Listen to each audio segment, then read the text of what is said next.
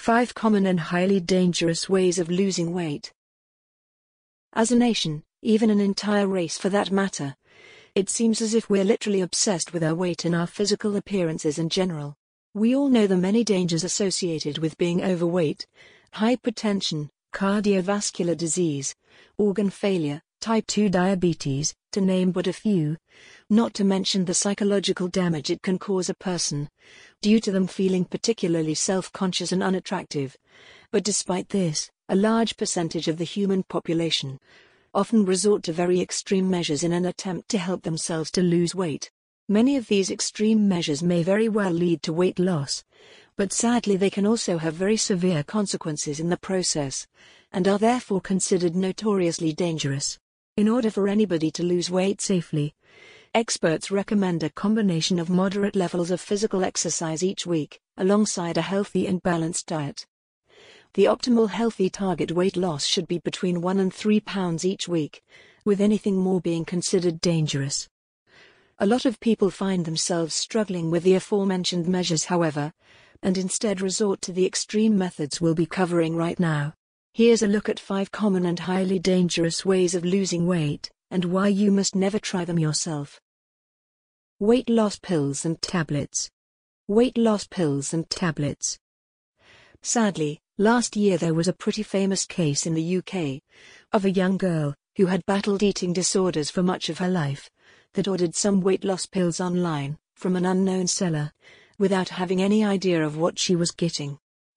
She received the pills in the mail, took more than was recommended in an attempt to speed up the results, and she sadly died a few hours later. When it comes to weight loss, there is no magic pill that can suddenly make you slim, and if any companies claim that there is, they are lying through their teeth. There are some supplements manufactured by reputable companies that can marginally help to boost the metabolism, providing that they're used in conjunction with a healthy diet and a regular exercise regime. These supplements should always be used as instructed and should always be used alongside a healthy and balanced lifestyle. Faddy diets. This is another very common method of losing weight for many people, and again, it is incredibly unhealthy as well.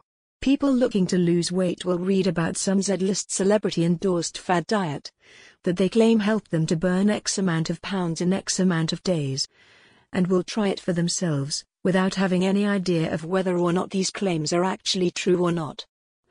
There are so many different fad diets currently being followed by various people from all over the world, that it is impossible to keep up with them all.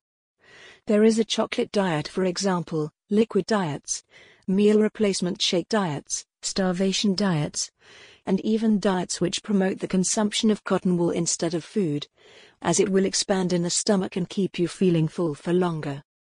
Fad diets are not sustainable, often they do not work, and if they do, the second you come off of them and go back to eating slightly more regular foods, you gain all the weight back anyways. Zero-fat diets. In the past, the mere mention of the word fat used to cause dietitians and health experts to break out into a cold sweat, as all fats were considered to be the root source of weight gain. With more research and technology, however, years later, these experts were forced to admit that they'd been wrong, and that, not only was it okay to consume some fats, healthy fats, were actually found to be essential for our health and well-being. Healthy fats are monounsaturated fats and polyunsaturated fats, and are found in foods such as oily fish, avocados, whole eggs, natural nuts, olive oil, and coconut oil. Even some saturated fats are considered healthy, if they're consumed in moderation and come from natural sources such as coconut oil or animal fats. It is trans fats that should be avoided like the plague, however, yet many people don't realize this and will cut all fat out of their diets altogether.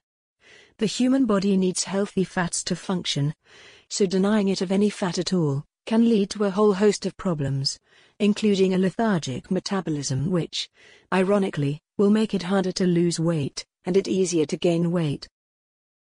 Very low-calorie diets. Very low-calorie diets. Weight loss is basically a matter of calories in versus calories out, yet some people take this to the extreme. To lose weight, a slight calorie deficit of around 100 to 300 calories below maintenance is considered perfect, Yet many people will create deficits of 1,000, even 2,000 instead, which is not healthy or beneficial. Calories are units of energy, so obviously we need them to function. Denying ourselves of them will leave us feeling tired, unmotivated, and unwell in the process. What's more, people will also consume unhealthy ingredients to help them keep calories low. For example, instead of sugar, they will use artificial sweeteners such as aspartame, which are carcinogenic, causes cancer, and can contribute towards a whole host of other health conditions in the process. Overexercising. We've mentioned previously how regular physical exercise each week is recommended, not only for losing weight, but for maintaining optimal levels of health and fitness in the process. Sadly, some people take this to the extreme and will exercise far too frequently, and far too hard. This can be harmful enough even if you've got adequate amounts of nutrients and energy in your system. But if you're also dieting and depriving your body of energy and nutrients, you could potentially make yourself very ill indeed, and could potentially even lose your life. Experts recommend 3 to 4 hours of moderate exercise spaced out over the course of a week, so 4 by 1 hour gym sessions would be ideal, providing you take it steady and know your limitations. References.